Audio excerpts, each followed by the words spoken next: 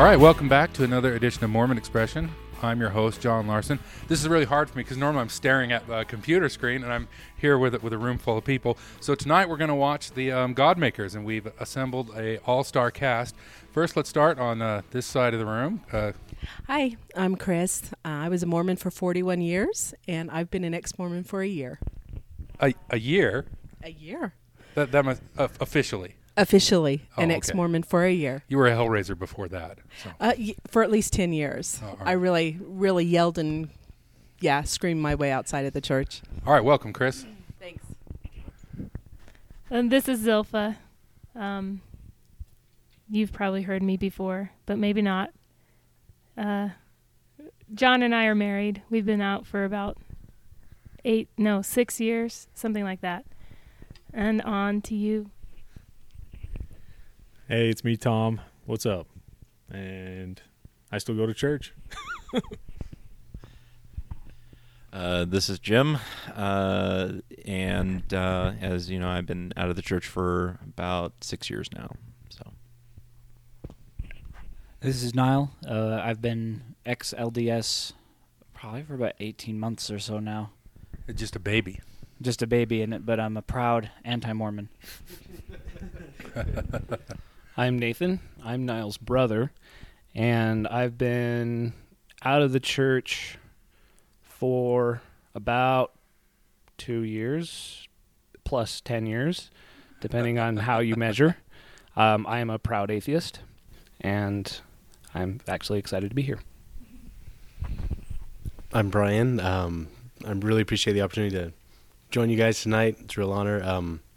I was active for about 32 years and found that there was some things I couldn't resolve, and my integrity wouldn't let me stay. Couldn't say I believed, and now I'm an atheist. It's been 2 or 3 years. All right. Well, welcome everybody. Now, like I said, tonight we're just about to start our screening of The Godmakers. About 2 or 3 months ago, I interviewed Ed Decker. That was a hoot. I would invite everybody to go down and check out the interview with Ed. Zilph and I had the opportunity of watching The Godmakers before we interviewed Ed, just to make sure we were up on what it was all about, and we were both very surprised.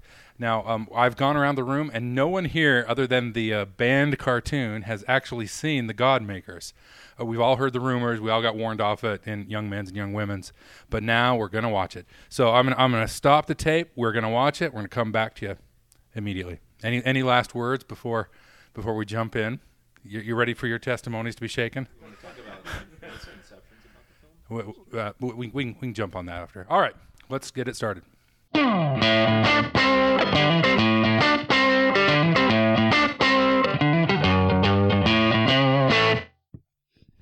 All right, so we just finished 56 minutes of pure entertainment value with The Godmakers, and now we're ready to go. So, I said I saw it before.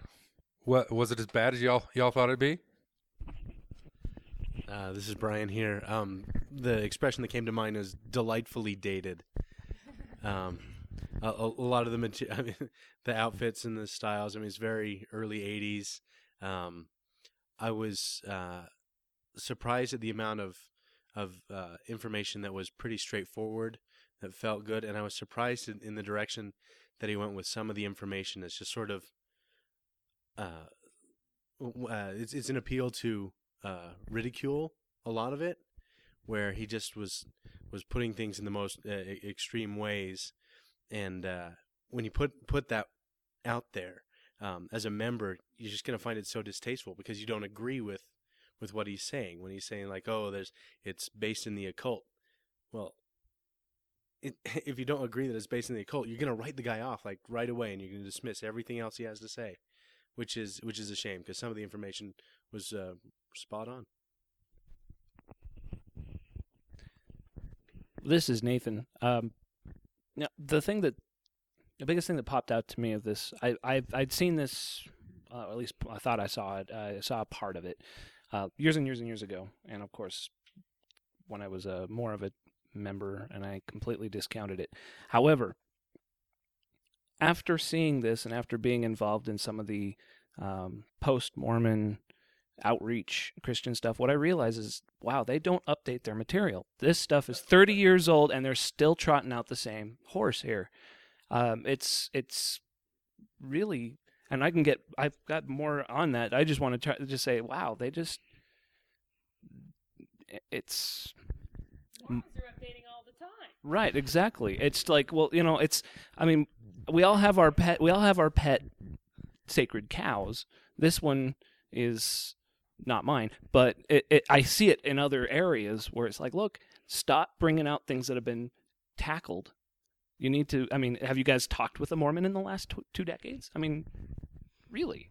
I mean, I know it's a 30-year-old film, but they're still saying the same stuff. That was my immediate impression, actually, was that it was the same issues, and coincidentally enough, there's not been a whole lot that has changed. I mean, the apologists are still covering the same material. The Book of Abraham, we're still talking about occultic issues with Joseph Smith. So it was kind of amazing to me that it was all the same thing. Nearly 30 years have gone by. We're still talking about the same things. This is Niall. The thing about this movie, and I hope I don't get too many things thrown at me here, is it's no more or less honest than the typical Mormon film. The Mormon films blatantly lie in the few areas as well. You know, this film was mostly accurate. It was just presented in a pretty negative, kind of infantile sort of way. But if you look at it, you just take that and you charge it the other way, and you've got like every Mormon seminary film you've ever seen in your life. So, you know, before you throw stones at Ed Decker, I mean, the guy's like, maybe he's got more Mormon in him than he realizes. But if he hasn't updated in 30 years, I mean, has the Mormon Church changed? I mean, fundamentally, are they more honest? Are they more relevant? Well, but they're both the Mormon Church and the EVs are, you know, equally honest and dishonest. Why change the dance when they've been waltzing it quite well for 150 years? Well, I think that raises the question. You know, who is the audience for this film? Is this something that Ed Decker set out to pitch to Mormons or to evangelicals who get behind that bandwagon? You know, one word kept coming over and over in my mind, which is passion play. You know, this is the updated version, and instead of attacking Jews, they're attacking Mormons. You know, in this kind of 1980s slick fashion. So that was the big thing for me is who is Ed Decker talking to, and who does this appeal to the most? Well, it seems clear that he is targeting the investigator. He's trying to go out and say, "Look, you're looking into this thing. Let me show you what they really believe before you invest yourself." It really wouldn't work for the diehards. I mean, I've seen films. This is not the. There have been numerous other films created in the last few years that really isn't any different. In fact, Floyd McKelvey, one of the people on that show, popped up and I said, wow, he's still around and he's still making films like this. But it's either preaching to the choir for the evangelical fundamentalist crowd or for those looking for Mormonism. I mean, but the people in the audience who would be, theoretically at a evangelical church, I think they'd already have some firm commitments in, being saved and whatnot.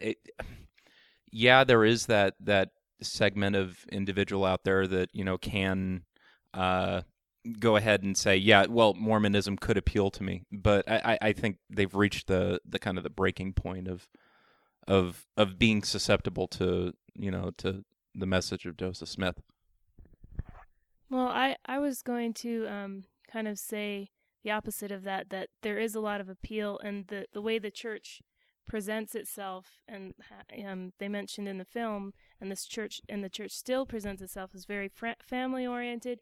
And if you know Mormons, they're good people, and they seem to have it all together, and they've got a close family, and their kids are excelling in school or whatever, and you might get interested in maybe what they have to offer over there.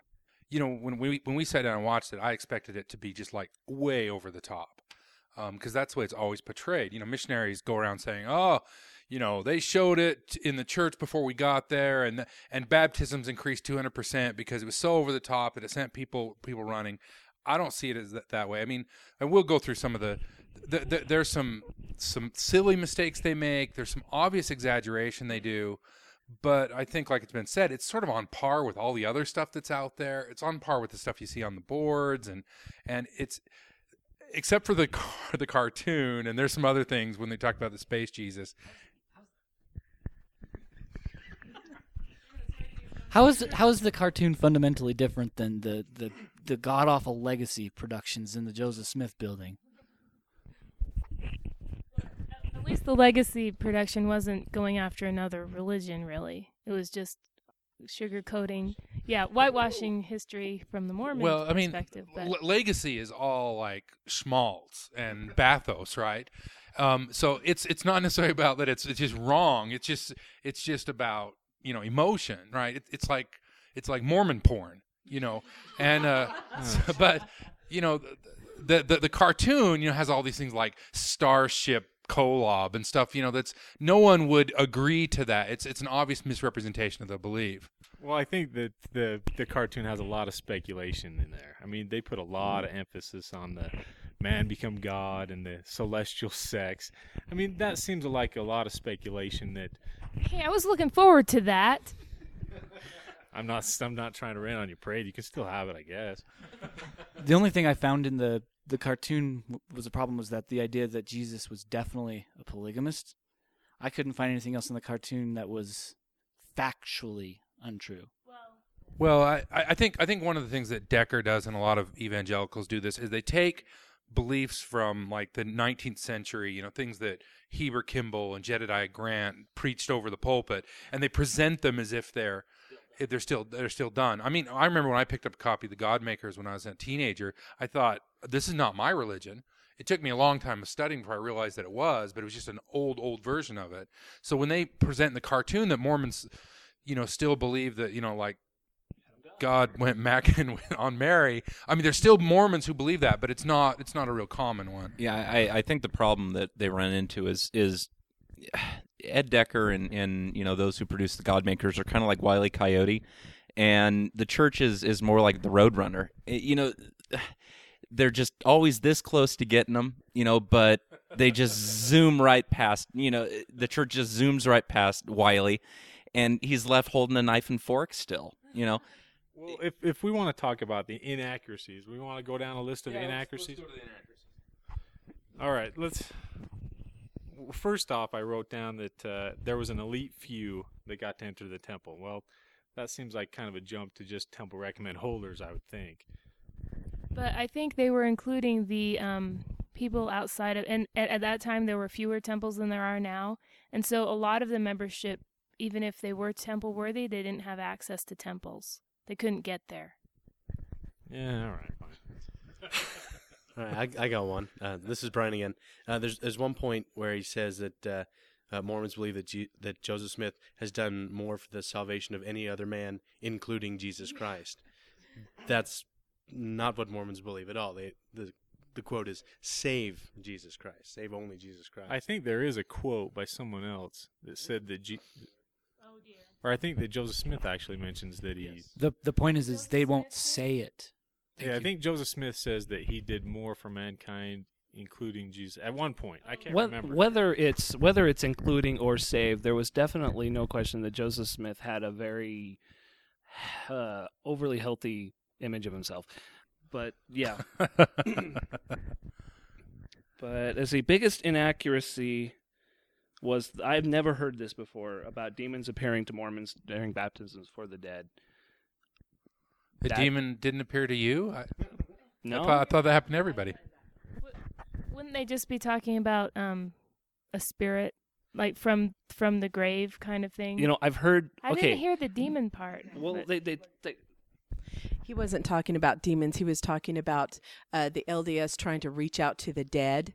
And I know that for many years when I was going through the temple, they would encourage people to try to sit in the celestial room and think about, like their great-grandmother or whoever as a way of trying to reach out to the dead. I think that was a stretch, but I Well, think I've that's what they're heard referring I've to. heard the Mormon urban legends about the dead appearing to the workers and saying, "Yes, I'm ready for this work."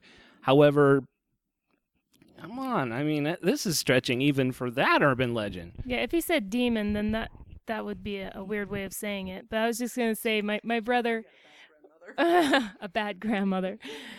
My brother one time was in the celestial room, and he had just performed some people's work, and he said there was no breeze, and the air conditioner wasn't on or anything, and a few of the chandelier crystals started wiggling, and he was sure it was a thank you from beyond the grave. Was it the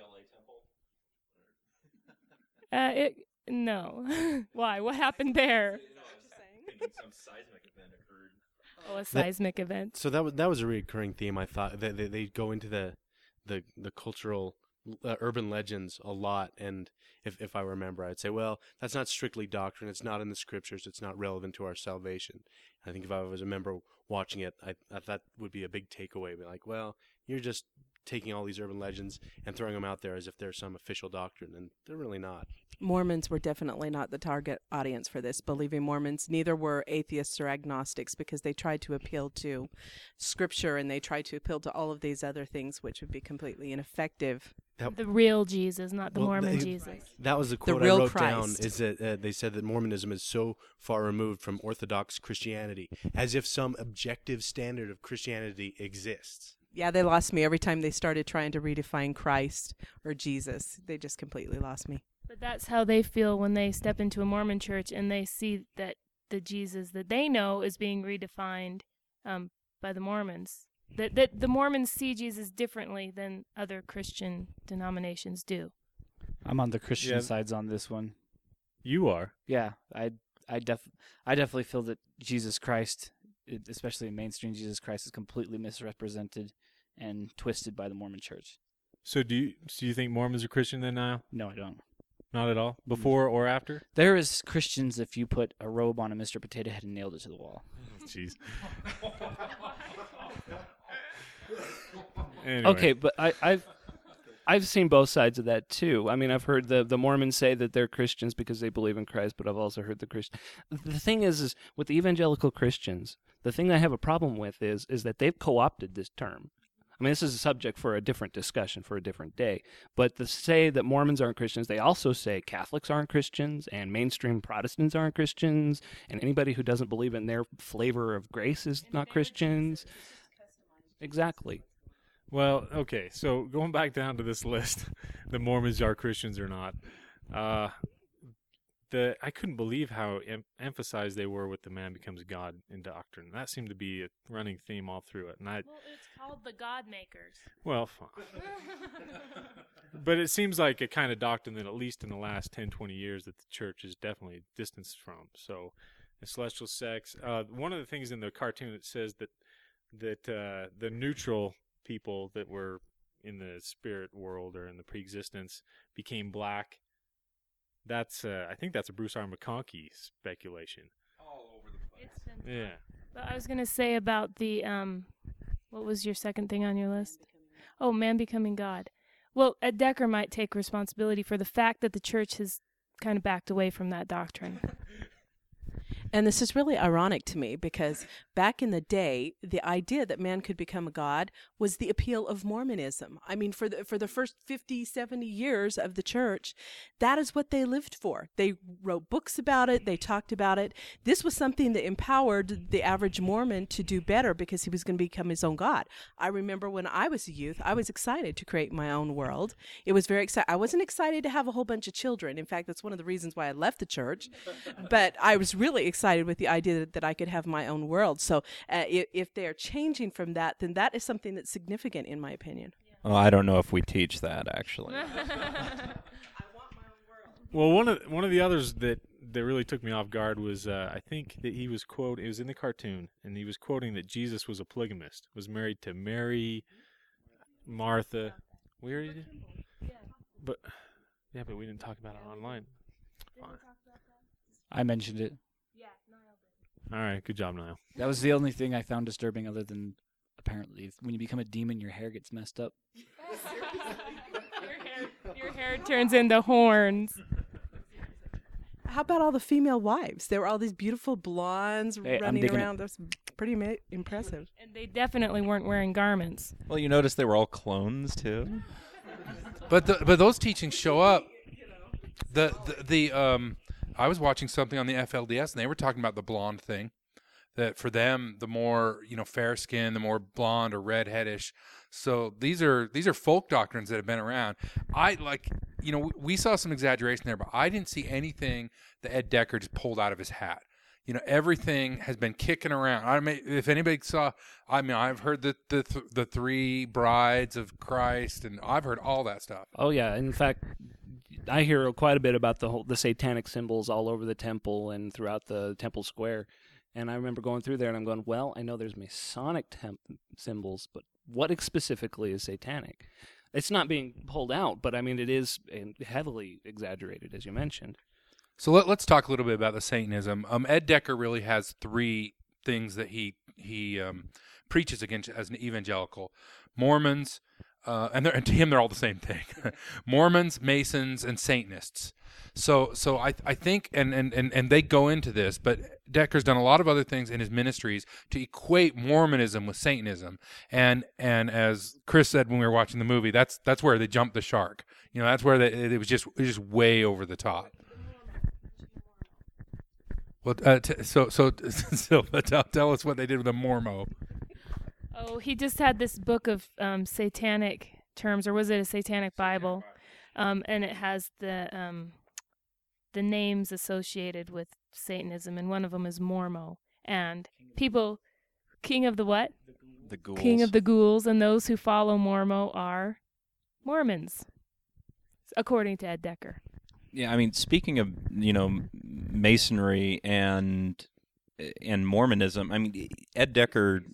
Yeah, Ed Decker. I think, and it kind of just shows his hand a little bit, but that when they were talking about the marks on the garments, he referred to them as occult symbols.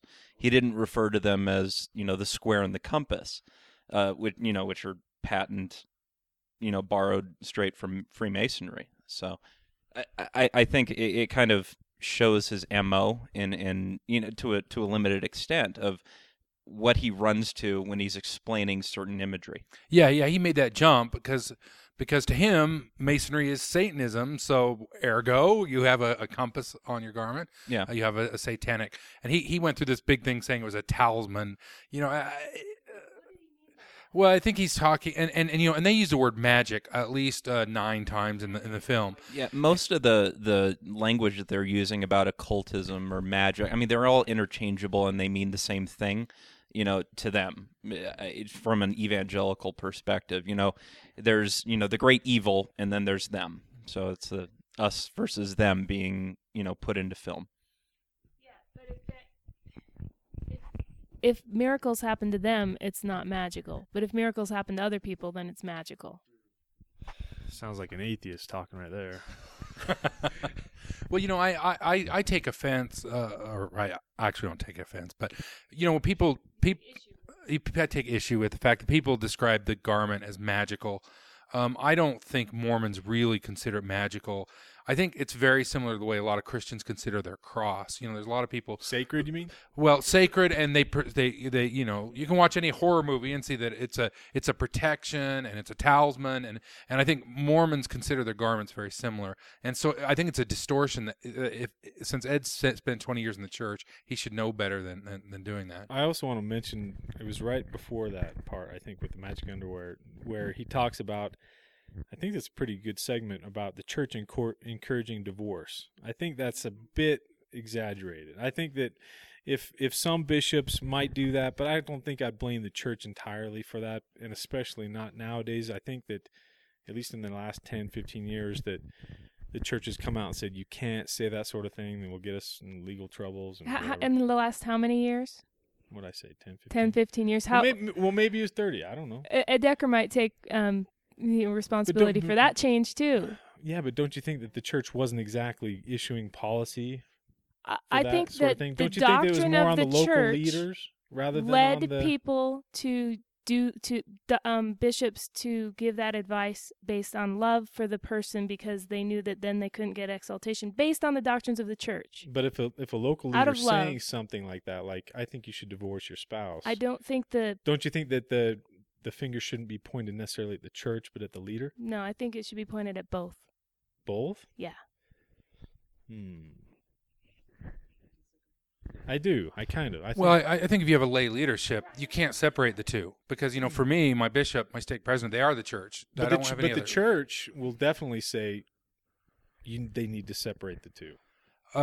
True, but I personally know people who are divorced who say firsthand that the bishop advised their spouse to divorce them. So it happens. Hopefully it's rare, and it's getting rarer. You're right, the church has taken steps to make sure this happens, but to me that's a sign that it did happen. Otherwise they wouldn't have to deal with it.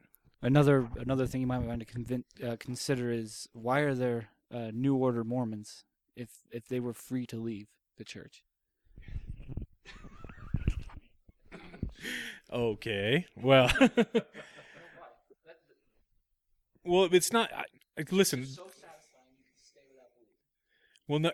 Okay, I'm not saying that the church is necessarily directly to be criticized for that. So these people are so mentally unstable, they have to invent this myth to torture themselves with. Where do you think they're getting this idea from? I think he just did, huh? No, I mean, if where did you get the idea from, or where do the noms get the idea from that they could lose everything that they have, if not from the church? Well, you're generalizing there. Not all of them feel that way. And listen, all I'm saying is, it's just like what we've always said. Every ward is different. Every bishop is different. Every stake president is different. If you're in a good ward, then you can be a nom and probably be pretty happy. Go ahead, Brian. Well, yeah. So I think you do have a point. I think it is overemphasized as if that's the default advice of bishops, and I don't think it is. But I know it does happen. That advice does come from bishops, and the bishops are a product of the church's council. I mean, they're not coming up with that from their own ideas or their own marriage. I mean, they're getting that. They're taking those cues from the church, and some take it more severely than others would. Well, I guess, but you're getting into a weird speculation area. I mean, some are taking certain cues from the church, but some aren't. I mean, well, yeah, because they're free to make these distinctions. Because you can even trace it back to, okay, let's say this stake president is instructing his bishops in his stake to encourage divorce. Well, okay, then it goes up to the stake president, but maybe the station leader or district leader doesn't say that. Well, I mean, the all fact I'm saying remains is that there are families that have this experience where Sure. they have been told. Sure. I And don't there are disagree with that. families who don't get that from their bishops. I mean, there's a mix. Well, and to me, this is one of those other big things in the film. It's a pot and kettle thing because and they even one time say Utah leads the country in venereal disease and depression and divorce. My understanding is that evangelicals have the same problem with the same issues. Yeah. The divorce is high among evangelicals. The venereal disease, teenage pregnancy. So you might be hitting on an issue that just conservative religious people have, and so they go through and. Yeah, live in Mississippi for a few years, you'll see you'll see all that and more. So just my point is that they to them Mormonism is bad. So they look at these things and say, oh, all right, the Mormons have divorce. Oh, okay, but the same thing would split up an evangelical marriage. This is true, and they kept on harping about how the church talks about being a family religion, but that all they do is split religions apart. And I kept on thinking, well, that's just everybody. I mean, families are split apart regardless of what religion they are, and families continue. The trending is that families are becoming more split apart, and it really has nothing to do with religion. Well, It doesn't excuse the church, and I don't think that church ecclesiastical leaders are actively at this point going out and telling people to divorce. Again, however, there is where the rubber meets the road, where the theology is, that you're to be a family forever. And if you have someone who falls outside of that, and who falls outside of the ceiling, and who falls outside of the activity rate and the tithing and all of those things, you have the cultural pressure already in place. And I think that's what a lot of people who have this fear that they're going to lose their family and lose all of these things, that's what they're reacting to, is that cultural feel that I'm different. I'm going to be ostracized from my tribe because I am different. I guess what I would say as far as this church leader separate from the church itself, I wouldn't say that, like John said, you can't point at one or the other. You kind of have to indirectly point at both. And I say that the percentage kind of wavers. And I think that the church leaders in a lot of those divorce cases probably have more like 70, 80%. Speculation. Well, sure, it's speculation, but I think that even in some cases, a bishop will do something terrible, make a decision that'll ruin an entire family, that the church would say, oh, we would have never told him to say that. Well, guess what? That's his prerogative, because he is supposed to be over his flock, and he's supposed to be able to get revelation that will help and guide and direct his flock. So he's been given certain licensing to do that. Yeah, I mean, the church put him in that situation to be a judge in Israel. And, he takes that calling very seriously. And if he sees somebody's spiritual and eternal progression, come into play, he's going to act with what he's been coached to do. He hasn't been coached in this. The only time I can figure out where a bishop would advise to divorce is if that bishop has made a judgment that the unbelieving spouse or whatever is either a threat or a harm or something of that sort to the spiritual salvation of the person he's talking to. But just by leaving the church, a lot of people would consider them a threat. They are a threat. Yeah. They're so. a threat to the eternal family. And a threat to the neighborhood and the city and the state and everything. One thing that while I kind of tangent away from this a little bit, I want to make sure that I mention that I was actually very impressed with Sandra Tanner. I thought her delivery and the things that she said was actually pretty spot on and pretty accurate. I was waiting for her to kind of make some leaps, and I'm like, oh yeah, right, that's an anti-Mormon right there. But she kind of laid it out, and I couldn't disagree with a lot she said.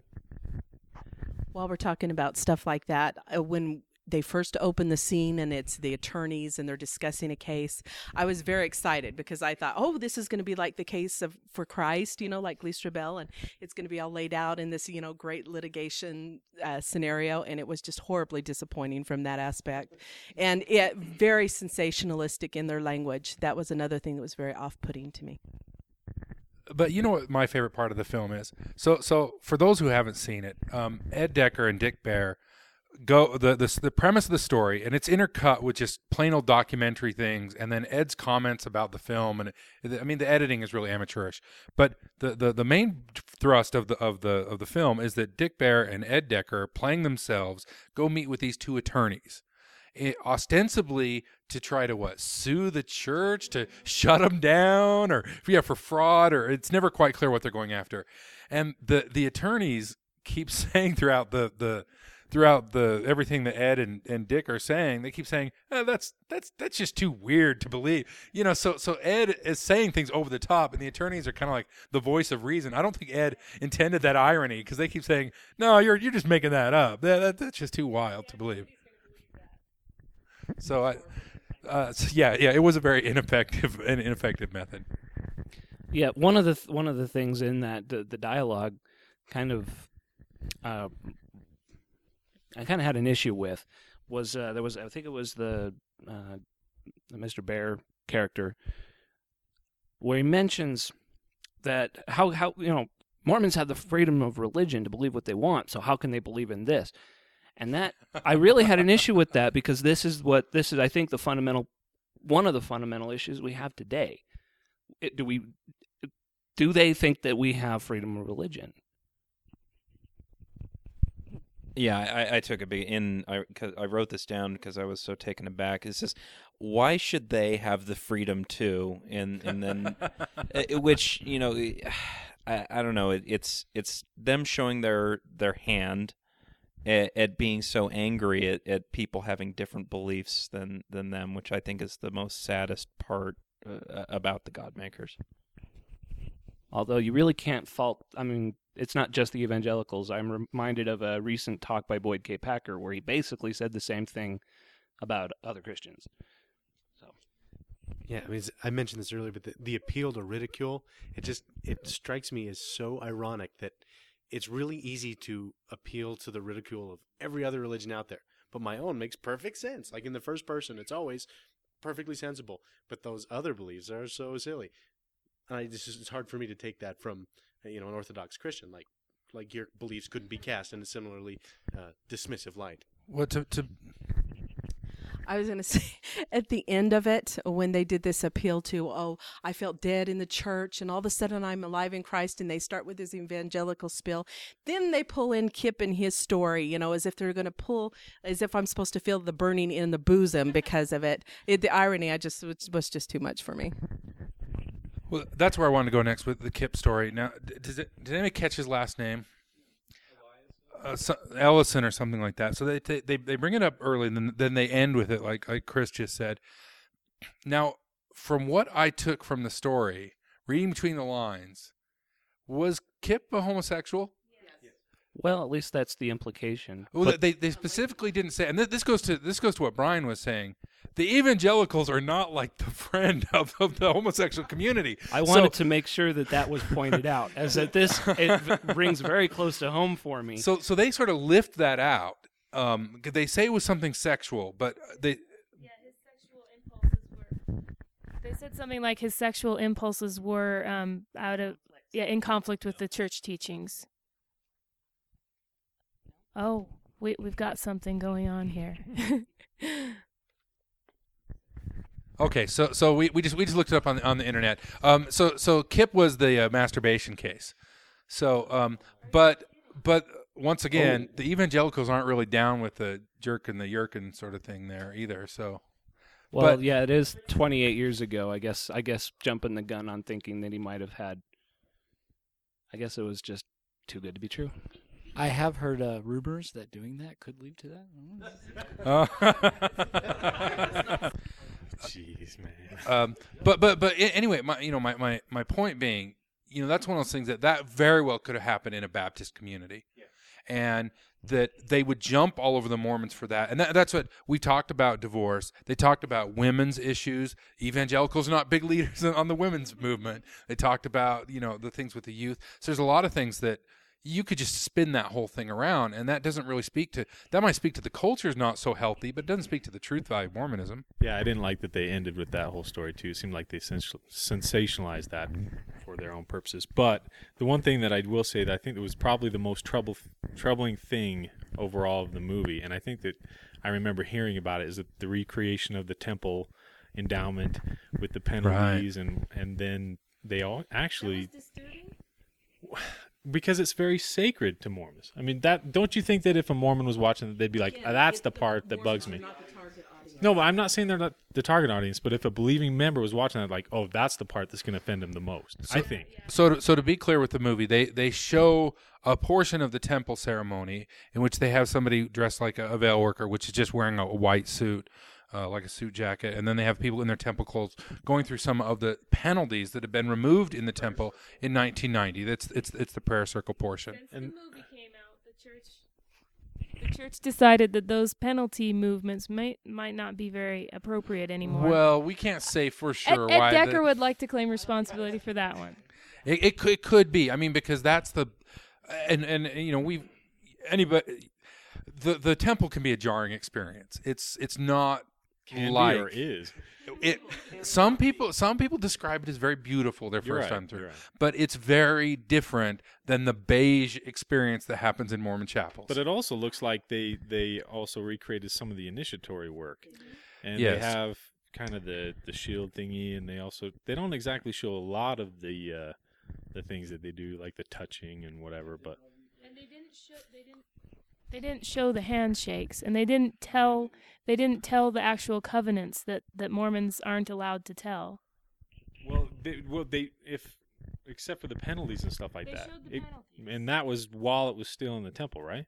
That The is movie? correct. It was in the temple at the time, and as a person who went through before they changed that out, that was one of the most jarring things that occurred during that ceremony. It's the only time ever in my experience with Mormonism that I would consider it cultic, was during that time where I was seeing these violent gestures, these speaking of death and that sort of thing happening just right there in the most sacred place of the church. It was very traumatic for me. Well, and that's to Niall's point from before.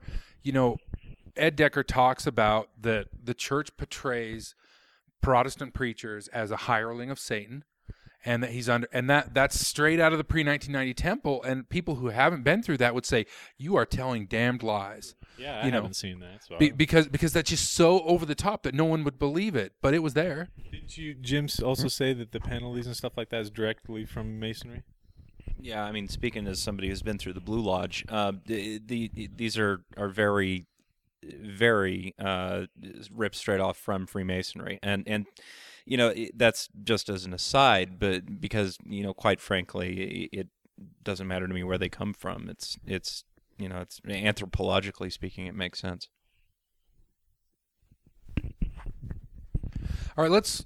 Do you want to say something? The only thing that I was going to say is that they really, even though they showed the gestures, the specific things that you vow not to reveal are not the gestures. So they really didn't show in this movie anything that you're specifically not supposed to reveal. They did show the temple clothing. But that you never say that you're not going to show that. So really, I think they were a little careful. Maybe you're right. But it seems like that's implied that. No, but they showed the sacred word. Oh, the one that So- they don't use in the temple Yeah, anymore. and I'm not going to say it but here. I don't think that's. I don't yes, think that you're not supposed to reveal that. They That's said, that's "Don't out of bounds. reveal this?" Yes. I just wanted to ask, who would care about that distinction? Like, if you're a member, hugely offensive. I mean, that's very upsetting. don't care. Even if it's not specifically. Well, I didn't promise not to say this part. That's true. Talking about the temple at all is extremely upsetting to a Mormon. That's and if true. you're not a Mormon, you don't care about the technicality either. So, That's true. yeah. Maybe it was just a latent effect from him being a Mormon. I think the movie would have been much more effective. And I can't remember if Ed said in my interview with him, but one of the purposes of this, we talked about this, but this gets shown at churches all over the world. I think he said at some point it's been shown 70,000 times or something like that. So I think that if they wanted to accomplish their mission, they should have left that portrayal of the temple stuff out, because I think it sets Mormons such on edge that they're going to say, it's not going to be an effective communication thing. Tom's laughing at me. No, I'm just Zilph is pulling the mic out and then not. It's like she's going through a momentary doubt of actually interrupting. No, well, I don't know if this is. But you said 70,000. That doesn't seem like very many. You had 70,000 downloads last month on Mormon Expression. Well, yeah, but I mean, we're talking to whole congregations. Yeah, and I download it 5,000 times myself. So Inflating the stats. the one thing that, because it is the God makers. One thing I want to return to, just to because I think it's funny, Starbase Co-op. So I mean, they use the term. At one point, they said, I even wrote it down, extraterrestrial hominoids. Yeah, they did. Yeah. Brian wrote it down too. So the question is, all right, Mormons believe this. Why are Mormons so embarrassed about it, and why is it so funny? No, the whole pulling the alien religion out, is kind of a a Scientology-esque kind of thing. This is the 1980s. This is this is 10 years before or 20 years before the Heaven's Gate cult. And there was during the 60s there was this whole run up to UFO cults, and I think they're trying to build bridges. Decker's trying to build bridges to other hokey forms of belief. If you can tie, because you kind of see what Decker's doing. Then why not tie the link to the number one biggest cult news event of the time, the Jonestown cult? I mean, that would have been a better. Because the People's Temple largely was an evangelical cult. Mormons are known for Jello. So did Mormonism. Yeah, was Jonestown before or after that? But Jonestown, they grew out of Pentecostalism, so... and always the threat that I think, and I don't want to speak for evangelicals, but Mormonism is like a cult that's stuck in their minds. There's cults that come and go all the time, but as they talk about the Mormon property holdings and how nice Mormons are, and it's this Mormons are worse than they seem like normal nice people, but they're not. I mean, that's always the evangelical baloney. I remember reading, this was about the cartoon, where they said that the Mormon Jesus came to the Americas amongst the American Indians, or Native Indians. And I remember reading in some apologetic material that was a blatant lie, that it wasn't the Indians per se. Like they were trying to separate the Indians from the Nephites, because it was the Lamanites the Lamanites are the ones that actually became the Indians. Zilpah. And Samuel, the Lamanites. Yeah, but they're trying to separate Lamanites from Indians, apologists now, so.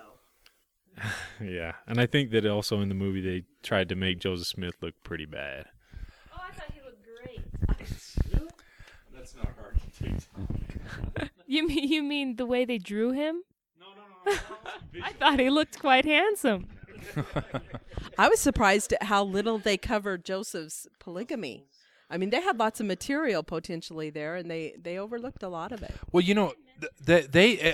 I wrote that down because right in the beginning, I think they made a editorial decision to distance themselves from polygamy, because they had in the beginning where I think it was a former Mormon was saying, everybody thinks of Utah, with the multiple wives, but that's not what Mormonism is. So they distanced that right away. Yeah, I was going to point out, they clarified the point that the practice of polygamy is not part of the current Mormon church. They just said that that's not how it is now, and they didn't bother going into the history of it. Actually, he made a point that if they really believed that Joseph Smith and Brigham Young were true prophets still, which they obviously don't because they don't practice polygamy anymore, then they would practice polygamy. True. So he was kind of making fun of the Mormons, saying you don't even believe in your original prophets. But this is straight out of the evangelical playbook of Mormon doctrine changing just so frequently and so fast that, I mean, it's the static nature of their worldview that everything has to be exactly the same as it was put forth 3,000 years ago, and nothing ever can change. And if it is, it's the sign of the devil. Yeah, because I know it isn't in the book of Acts where it talks about having a personal relationship with Jesus, or is that in Matthew, or it's somewhere in there? Personal relationship with Jesus is not acceptable. Didn't they come out against that at BYU like 30 years ago? Wasn't that specifically condemned? Yeah, that was Bruce Harr, but that speculation from the Lawrence Anointed at the Lawrence University.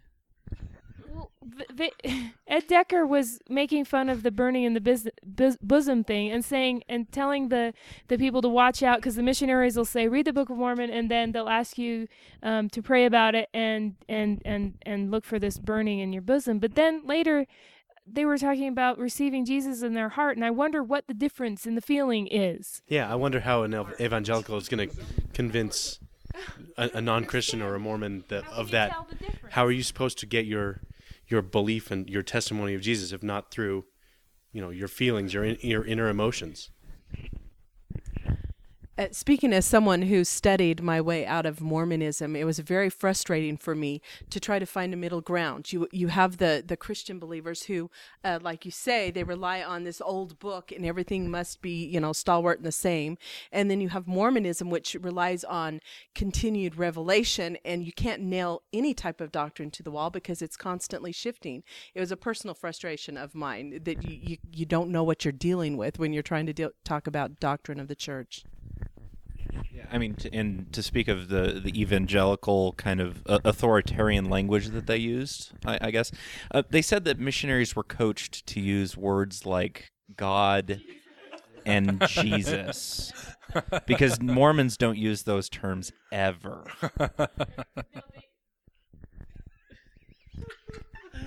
just saying that these terms mean slightly different things to Mormons, but they'll use them on you because you have because they're in your vocabulary and they want you to feel comfortable, but you will think of different things than they are thinking of when they use those terms. I think that's probably true. Actually, it is. I've actually come across a published Mormon to Christian dictionary that actually goes through and details the differences that of the same terminology. I was quite surprised until I found out the Christians, the evangelicals, do the same thing with others. But yes, there definitely is when they say they talk about grace or salvation or a lot of these other things. It was one of the biggest things, learning curves when investigating the evangelicals was trying to figure out what they meant when they said that they believed in Jesus. I went to a Jehovah's Witness recovery site because I had some questions, and it was really interesting going through their threads. They have their own language as well and their own shorthand, and there's all sorts of implied meanings in familiar words that went right over my head. It's fascinating. All right, so to wrap it up, I guess, we've sort of hit on the whole. This has become kind of an anti-evangelical podcast, I think. But I mean that's what the film is. My opinion is they have some little technicalities wrong, nothing huge. They like to exaggerate, space station Kolob and that sort of stuff. But really, it's just sort of vanilla, mild fare. The rumors and stories about how terrible this film is, what an impact it's had on Mormonism, for the negative and for the positive, I would believe would all be greatly exaggerated. And there's really nothing in there you're not going to see like on the boards every day. There's one thing I've been thinking about, and when I was a believing member and I came across like South Park or a cartoon or something that had what I believed was a misstatement about a name or a place or an occurrence, I always said, "Oh, they got that fact wrong," but I never bothered to look it up and like do my own research into it. And I wish I had taken the time to identify those things that I disagreed with and then give it a more honest pursuit, like just my own research, because I would have figured my own answers out a lot sooner. Yeah, think about it. Sandra Tanner actually had all those things right without Google, dude. That's to me. I actually ended that with a lot more respect for her. I mean, she had all those documents in front of her, and she obviously had done her homework backwards and forwards. Yeah. I mean, Sandra Tanner. At some point, and Sandra, you're still supposed to come on, but at some point, we need to go through because that's. I think the Tanners have been shown time and time again to be right. There's definitely times they've been prone to a little bit of exaggeration, but the classic example is the Hoffman stuff. Salamander letter, they said, no, that's a fraud. And everybody else jumped on the bandwagon, but they were able to ferret that out before anybody else did. So, and I think you're right. She was right on. And I don't know all the details, but apparently sometime after this, Ed Decker's Ministries and Lighthouse Ministries had a falling out, and it was due to sort of factual inaccuracies. So I think the Tanners have stuck to their guns, and she really looks good in it. Yeah, she does look good. I think the only thing that I would say is that she obviously has her agenda, just like you have your agenda, John.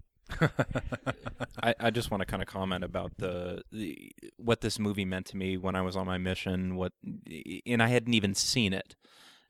That's the big thing for me is if I would have seen it, I wouldn't have the archetypal image of a former Mormon, being this, evil ne'er-do-well who, is out to destroy me and my family. Even in the campy kind of, exaggerated fashion, I think still, this movie and, a lot of evangelical press did a disservice, to me when I was, before I left the church, in giving me something to despise, and something to latch on to fight the good fight, as a, per se. Yeah, I had a similar experience. Like my idea of the threat that this movie was to my testimony doesn't really compare to what I would see as a believing member. It's just not that threatening. Yeah, I mean, religion needs the devil. The Mormon Church needed Ed Decker as an archetype, and it almost doesn't matter what's in this film to most Mormons. You know, it's telling that before Zilph and I saw it a couple months ago, and everybody in this room, none of us had seen it, you know, but we'd all heard about it and talked about it and da-da-da-da-da-da.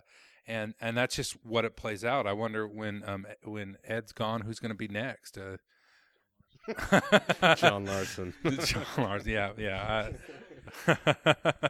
So, any other last thoughts about the Godmakers? Did anybody else get a little twinge in their heart when they saw the old facade of the ZCMI Center? Yeah, and they had Broadcast House in there, which was torn down. Just so much memories, and it's gone. All right. Well, as always, the discussion continues on the website at MormonExpression.com. You can call that number that's there that I've forgotten. It's been check out all the other stuff going on, the blogs and the mailing lists, and we got some other great things coming up for you at the beginning of the year, so pay attention. And we'll see you next time.